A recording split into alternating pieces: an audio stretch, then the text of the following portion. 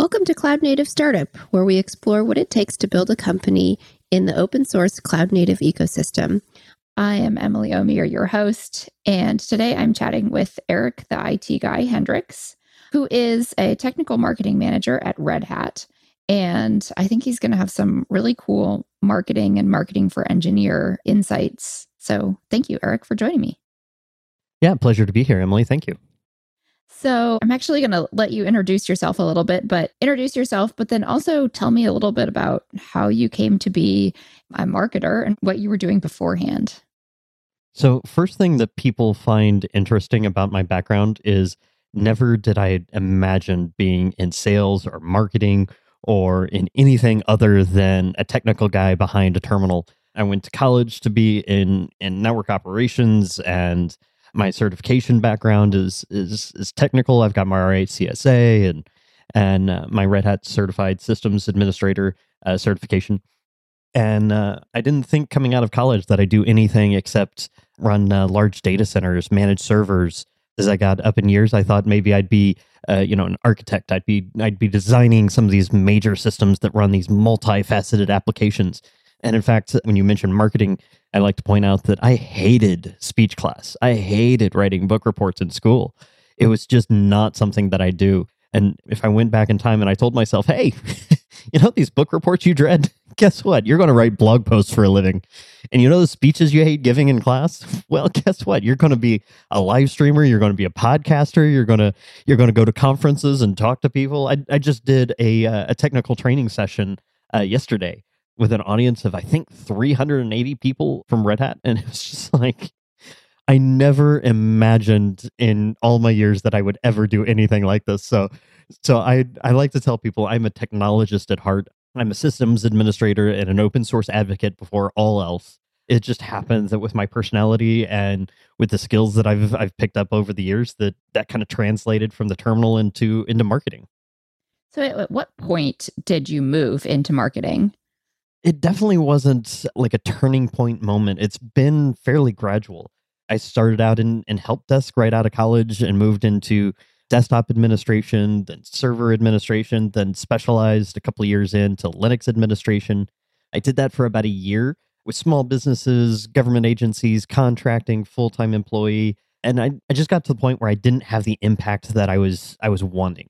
I wanted to change company culture. I wanted to change the way that we are doing business within the companies that I work for. It's one thing to be a systems administrator and keep the lights on, but it's another thing to feel driven to how do we make this better? Instead of fighting fires, instead of these on-call rotations where you basically put your life on hold for 7 days or for 2 weeks or whatever the case may be, how can we change our company's way of doing things? How can we change how operations is seen by changing our just the way we look at technology? And as a systems administrator, as an individual contributor, I didn't feel like I had that. So I experimented with starting my own business and doing IT consulting. And that started to get to kind of that next phase where it's like, okay, this is cool. I got a few clients. I got a couple more in the pipe. Let's double down. And so I was getting ready to leave my full-time employer and start my own business and be a consulting guy. And I figured for anything that I didn't want to do, I'd hire it out. I had buddies that were network administrators and Windows administrators. And then I found out that my first kid was on the way. And it's like, probably not a good time to change career paths. So instead, I did something equally crazy. I started being a guest on different podcasts. Started out in community-focused stuff, really got involved with the open source community. I worked with the GNOME Foundation at a couple of their conferences and social media. And I helped a buddy of mine as a guest a few times get his podcast up and running. As you're trying to grow a following and that kind of thing, you just need content to bring people in. And so I jumped on as a guest a few times. And his name was Noah. And Noah really pushed me. He said, you really understand your audience. You really should consider doing your own thing, starting your own show. And so it took me a couple of years to get there, but we launched, a buddy of mine and I launched the Pseudo Show podcast, which is how you and I met, Emily. We interviewed someone you were consulting with, and they said, hey, we've got a great cloud native consultant that's working with us on our marketing and more of our positioning. You should talk to her. And so, my gosh, that was what, 2 years ago now? Oh, I don't think it was that long ago. I think it was only a year ago, maybe even less. But yes, you've actually sort of outlined for listeners sort of the process that a lot of founders go through actually to become known, basically. And a lot of what you're talking about is like classic DevRel, going to conferences, doing technical trainings. And in fact, it's sort of interesting because there's this line, and nobody knows where it is, I've asked, between DevRel and marketing, but they are sort of like different sides of the same coin. So at what point, or was there even a point where you started to see yourself, and just as importantly, actually, because your employer now appears to see you as a marketer, like at what point did you see yourself, and did other people see you as more of a marketer than a guy behind a terminal? Great question. So I'd mentioned working on getting a podcast off the ground and being in operations for over a decade.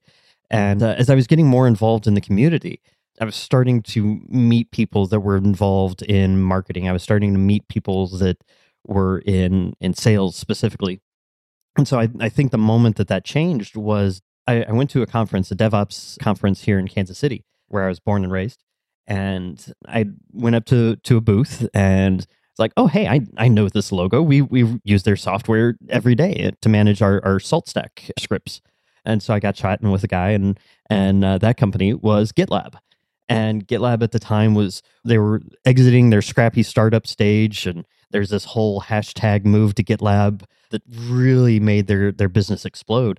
And I won't forget the moment that my entire career changed. I was just telling them how frustrated I was with operations and how differently things could be if we followed different development and operations strategies. And when I kind of got done with my rant, because hearing all these startups that were now these giant corporations that did things differently, they followed DevOps, they used agile practices, very short, very quick iterations. I was like, this is it. That's how I got into the DevOps movement was, oh my gosh, all these things that I've been pushing my businesses to do, there's actually a name and a movement and books around this stuff. And now there's certifications. Holy cow.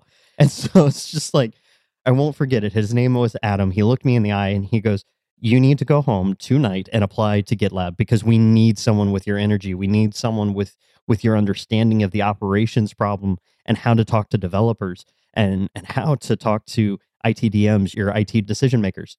And so I did. I went home, I put in my application. I was considered for a TAM role, technical account manager, and then I was actually interviewed for a pre-sales technical position, a solutions architect position. So I ended up going with the SA role, which I felt was like enabling sysadmins and developers on how to use the GitLab tool. And so about a year later, I had a buddy of mine call me up and go, hey, we could really use you. My boss just outlined an idea for a position we've got all these ideas around campaigns, and we want to do like road shows to talk about some of the new software and new solutions that we have here at Red Hats, and you should apply. I was like, well, I've got a pretty good thing going here at GitLab, and I'm getting in deeper with the technology, and I love the people and the culture here at GitLab. But hey, Red Hat as a vendor indirectly paid for my salary for years as a sysadmin. It's like, I'm not going to turn down an opportunity to go work for the company that made my career, basically. And so, much to my shock, I got the role, and so I moved from solutions architect at GitLab to solutions architect for Red Hat in the telecommunications space. Was there for about a year and was starting to kind of, if I was making these slide decks and writing blog posts to previous chapter Eric, if I was writing a blog post that my previous self as a sysadmin would find useful, what would I say? What voice would I take? What features would I point out? And writing a lot of that content and kind of taking the quote unquote official marketing decks and that kind of thing and kind of cannibalizing them for myself. I'd share that back with a marketing team, and literally, I think it was almost 18 months to the day of working at Red Hat, I moved over into marketing.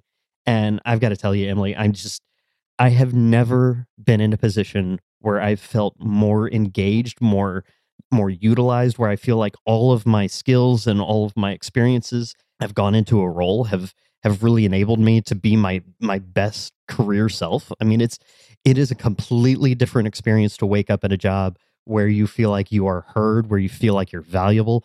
I never thought that would happen. And here at Red Hat and here as part of the RHEL BU, the RHEL business unit, I really feel that nowadays. So, of course, I want everyone who's listening who thinks of marketing for developers as BS to like pay attention to that. Well, to that point, to those people that are listening, I agree. And I work in marketing. Interesting. Tell me more about that. Don't tell Red Hat I said that. Seriously, though. There's this stigma around marketing where it's all buzzwords and it's all people talk about buzzword bingo. And I'm one of those people.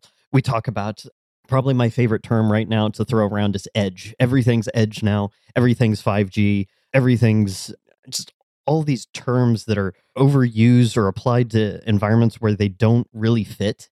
So one of the things that I do as a technical marketer is I kind of sit at one of the corners of a triangle.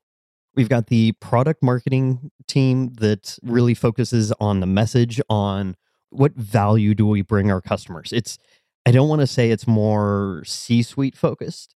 I don't want to say it's IT DM only, but they approach an issue from that direction.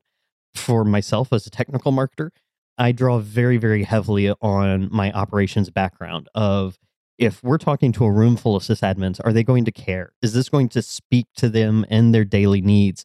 Yeah, it may be great that this product or this feature brings you more ROI or plays better with SEO or any of these terms that we think about in marketing, but is that really going to make much of a difference? Is this going to help make a sysadmin's job easier? Can they take this feature to their boss and say, this is why we need to pay for this product? And then there's the product manager, who is sort of the corner of the triangle that leads into engineering. They work on, in my case, how do we develop our operating system? What features do we need? And the three of us work together in what we call a pod. So the three of us work together and we kind of go on a use case by use case basis. We talk a lot about user stories. We talk a lot about value of subscription and how does all that apply to a particular use case? And of course, I won't throw edge under the bus without kind of bringing that home. But instead of just talking about edge, let's talk about a real use case. Let's talk about someone who's sitting at a sports event and they want real-time stats on their all-time favorite player. You know, I grew up a diehard Royals fan and a Chiefs fan. So football and baseball are huge here in Kansas City. So if I'm sitting watching Patrick Mahomes throw a touchdown pass and I want to know what is his completion percentage within the red zone here to score a touchdown, and I want to pull up stats right then and there, and I'm talking to a group of systems administrators whose jobs it is to support the infrastructure. You don't want to have a data center out on the West Coast if you're trying to provide data to an event in the middle of Kansas City. And of course, the more time sensitive that is, I mean, we're looking at a world where self-driving cars are outside the realm of possibility. A lot of that edge jargon gets thrown around willy-nilly, but until you really bring it down to ground level, you know, marketing is about how do we balance the 40,000 foot view of what is your company's vision, what are you trying to accomplish, to the ground level view of these are the bits and bytes, these are the actual processes, these are the actual features that our customers need to know. And one of the things that I do a lot in my job is how do we tie all of those things together? Having been an ops guy for a long time, I draw very heavily on that experience of how does this feature play into the use cases? We do studies, not just Red Hat, but kind of the industry does studies of what are the top skills or what are the top problems that we're trying to solve in the industry today, and tying those studies into the product roadmap and how do we tell a compelling story that kind of fits all together. So to developers and sysadmins out there that, or if maybe you have a developer that works for you or a sysadmin that works for you that think that marketing isn't a viable job, then I highly recommend you look at some of the stuff that we've been producing in RHEL and see how you can do your content differently, because it can make a difference. And I come to work every day believing that the content that I'm doing, the live streams that I'm hosting, the interviews, the blog posts are going to make a difference in somebody's life. Yeah, you know, I think you've brought up so many things that are really interesting. Well, let me start with the first thing that I thought of is that as an industry, we definitely sometimes, particularly with like the newer concepts, have like a shared vocabulary problem because right. The edge use case that you just outlined is actually not something that would have, like, I would not have labeled that edge because I always think of edge as being like more industrial, like your oil rig or like your sensor on your train or your, I don't know. So I don't think of it as something that somebody like a person, I don't think of it as something like a mobile device type of operation. So it's something that I think is a challenge when you're dealing with really like bleeding edge technology, is that you can have people who take a different view of a concept, like related, but different enough that the interpretation can be totally different. But you also brought up something that I think is very interesting in terms of something that startups struggle with a lot, which is you can have a message that resonates super well with the sysadmins, for example, but then they go to their boss and are like, hey, we need to buy this thing. We need to pay money for it. And the boss is like, why? And sometimes there's not as good of a message for an economic buyer. How do you handle that at Red Hat? Or is that even part of your job? Are you kind of just focused on like your job is getting the users? Because sometimes that's important too.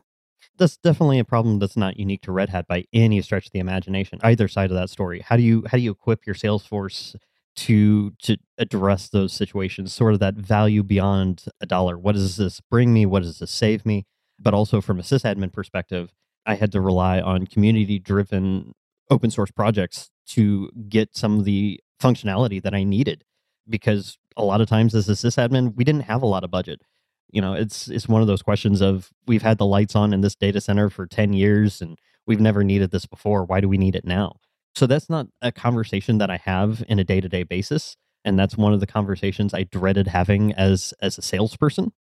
But to address that problem as a marketer, especially as a technical marketer, I would say that my approach is most definitely to provide my field, and as someone who dabbles in live stream and social as well, how do I equip the field and how do I equip my champions, people that love our product, that work for our customers or want their company to be a customer? How do I equip those groups of people with all of the facts, with all the information that they could need? How do I equip it in a way that's digestible, that's shareable, so that if I have a champion at company XYZ that really thinks having RHEL for, say, Red Hat Insights, to have that proactive analytics, if I can provide them with a best word I can think of is digestible look at a study that was done that says this long of an outage costs this much money, but if you have a proactive monitoring tool like Red Hat Insights built into your Red Hat Enterprise Linux subscription, how can that help our business avoid unexplained expenditures? And by providing all the features and all the studies and everything in a digestible format, whether that's an hour-long live stream or a webinar or in a white paper or blog post or ebook, if I can help produce an asset like that and hand it to the field for them to share with their customers, or if I can make that available in a public format so that champions and sysadmins can go in and show it to their boss and go, hey, look, you know that outage we had last month that cost us like $2 million? If we would have known we had this bug in our software code or in our operating system or whatever the case may be, if we knew ahead of time, we could have avoided that. And, you know, hey, this is already built into our subscription, or maybe this product costs us $10,000 a year. It becomes very easy to have those conversations either with your customer or with your boss to go, yeah, let's see, an hour-long outage costs us $2 million, or this software for a year costs us $10,000. You do the math. Yeah, one of the things that I always talk about is that some sysadmins or some user personas are actually like, they can connect the dots themselves and have that conversation and it's fine. And some can't, or it's harder. And the same goes for the economic buyers, right? Some of them can connect the dots themselves. They don't need somebody to make a translation, but some of them do. And so, you know, when you as a marketer, you know, or as a founder, as the vendor who wants them to buy your thing or pay you money, the easier that you make it, the better it is for everyone involved, because you can ensure it's like you're asking them to do less work. And that helps, makes it more likely that everyone's going to get the right message. So I have a somewhat controversial question, which is because, you know, Red Hat is known for relationship with open source, and I talk about open source a lot, but Do you even use the M word when you talk about open source projects? Like how do you think about the relationship between marketing and open source? So this is where wearing multiple hats, or in Red Hat's case, fedoras, I suppose, comes into play, because I see myself as a sysadmin first, an open source advocate second, and then my career, luckily, has shifted to where all of that kind of overlays what I do as a day job. Let me slow myself down here. Otherwise, I'll just confuse everyone, most of all myself. So first of all, I'll take it from a Red Hat perspective, and then second, I'll take it from an Eric the IT guy perspective. So Red Hat does do a ton of work in upstream. Red Hat engineers are some of the most active when it comes to the Linux kernel, to OpenSSL, to a lot of the upstream projects that RHEL and OpenShift and some of our other products are dependent upon. A lot of times you see Red Hat engineers being in the top contributors list. So Red Hat definitely practices what it preaches when it comes to promoting the upstream from an engineering perspective. And we could have a whole other episode on Eric's opinion of small community open source projects and the marketing problem that we have. But Red Hat is kind of trying to fix that visibility problem from a few different directions, not just from an engineering perspective, but also Red Hat is actively a part of a number of the leadership committees for some of the different upstream communities, not the least of which is Fedora. Fedora is the upstream to Red Hat Enterprise Linux, and the Fedora project leader, the FPL, is actually a Red Hat employee. Now, there's checks and balances in place. Red Hat can only hold so many of the leadership positions. I don't want to give too many examples, but because I don't know exactly what checks and balances are there, but Red Hat does have a big presence in the Fedora community. But we're not the only company that does. Facebook has some. I think Google has some. I'd have to double check on Google, but Red Hat isn't the only one with an interest in Fedora. And so a lot of Red Hat's sort of community marketing efforts are driven through those upstream communities. So Red Hat has partnerships with groups like the Linux Foundation, sits in on a lot of the interest groups that some of your big technology companies all get together and talk. Red Hat has people that work as Red Hat employees, but work full-time on the upstream repositories like EPEL and Fedora, and they produce release notes and announcement blogs and that kind of thing. So Red Hat is very involved in that. And that's something that I'm helping steer with Red Hat Enterprise Linux, is trying to be in more of those watering holes, like being active on Reddit, on Stack Exchange, on communication platforms like Matrix, trying to be more actively involved in the community, not just as a contributor, but even as a thought leader. So the other side of that question is what I see personally. One of the reasons why I got into podcasting as part of the open source community was there is definitely a marketing problem when it comes to the community telling other technologists that the community is out there. I mean, it took me years to realize that the open source community wasn't just, a buzzword of its own. The open source community was actually a group of people that did a thing. And when I got into podcasting, I didn't think of it at the time, but when I got into podcasting, I was actually getting into marketing for open source communities. I'd mentioned that I ran social media for a summer for the GNOME Foundation and ran social media for their annual developers conference in Denver. So I didn't realize it then, but I was already doing marketing work for the open source community. So I think that open source does still have a bit of a marketing problem. It's hard to, especially if you are a 1 or 2 person development team and you have this project that solves a big issue and you've promoted it within your own company to fix an issue, but you want to get more eyes on it. You think this could be productized, or you think that even if nothing else, maybe it could be used as a building block for products across the entire ecosystem. How do you go from being a 1 or 2 person volunteer, and you're saying organization wouldn't even be accurate because you're just you and a buddy that spend time developing code on the weekends? How do you go from there to, hey, open source community, here I am. I've got this thing. I want to tell you about it so you can go check it out, so you can go add code to it.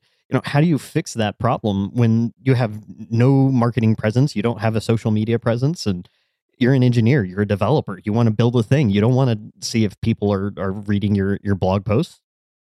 Yeah, it's funny because you say that, like, what do you do? It's like, well, the obvious thing is you tell people about it, but it's easy to say and it's actually hard to do. Mm-hmm. And I was also thinking, if people have like a mental block around the word marketing, then right. I even think like well, the key to getting your open source out there is DevRel.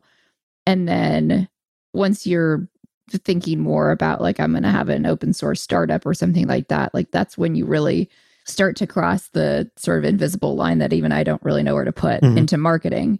But open source is definitely like a classic sort of DevRel situation because there's no buyer. I think that actually might be the distinction in my mind is like you don't have to think about any kind of economic buyer. They're just not part of the picture. You're not looking for a buyer in terms of dollars, but you are a lot of times these projects are looking for users, for champions, for QA. So you're asking people to give of their time, or you're asking them to, in one form or another, invest in your project. So you may not have an economic buyer, but you definitely have a lot of stakeholders. Oh, totally. And even as I was saying that, I realized like I can think of examples where even when no money is exchanged, if you are talking about a project that's going to be really foundational or be really critical, that's going to run in production, you can't, as just an IC, get that. You can't just like fall in love with this project and then do it for your like 10,000 person organization. You have to Right. get somebody to sign off and say, yes, I think that's a good idea.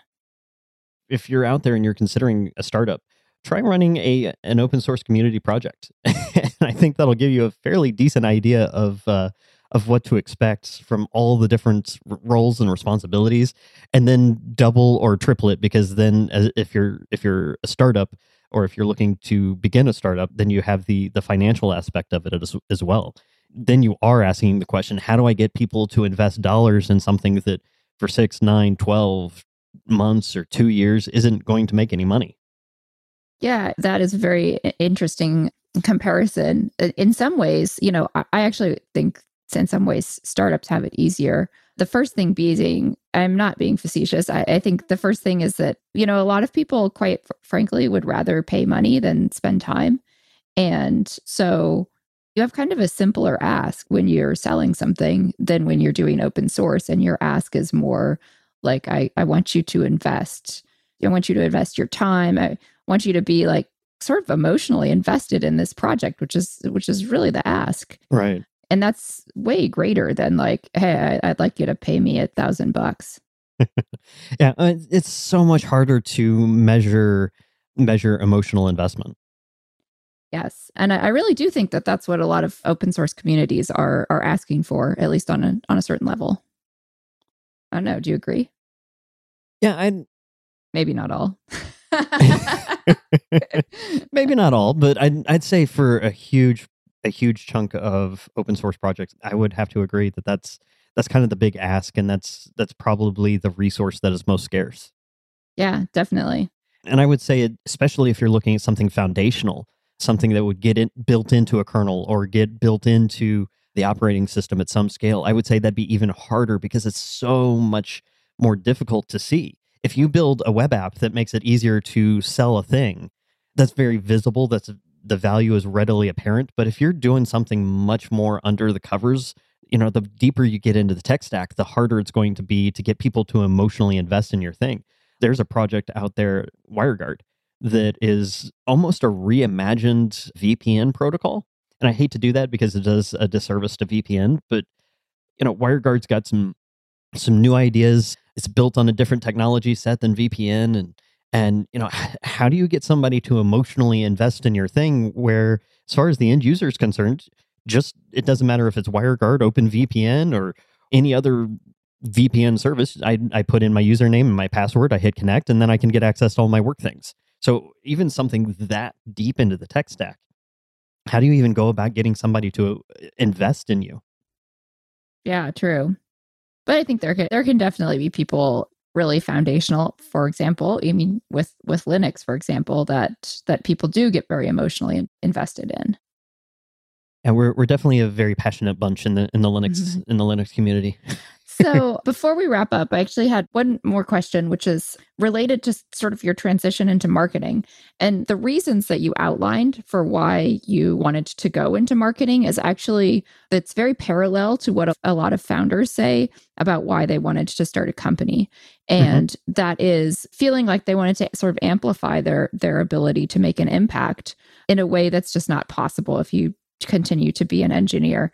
And I'm just curious, for listeners, like another message that we repeat on this podcast is the journey of starting a company is not for everyone, and that's okay. So I just wanted to sort of ask again, how is it that you're able to have a more of an impact in your current role than you ever would or felt like you would as just an IC? Yeah, that's a great question.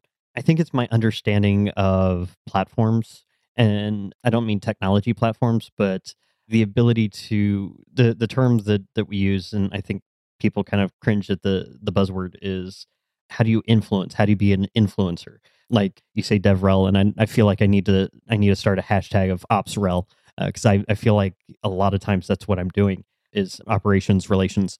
So I think if you're looking at how to make an impact, it's having the experience to speak authentically.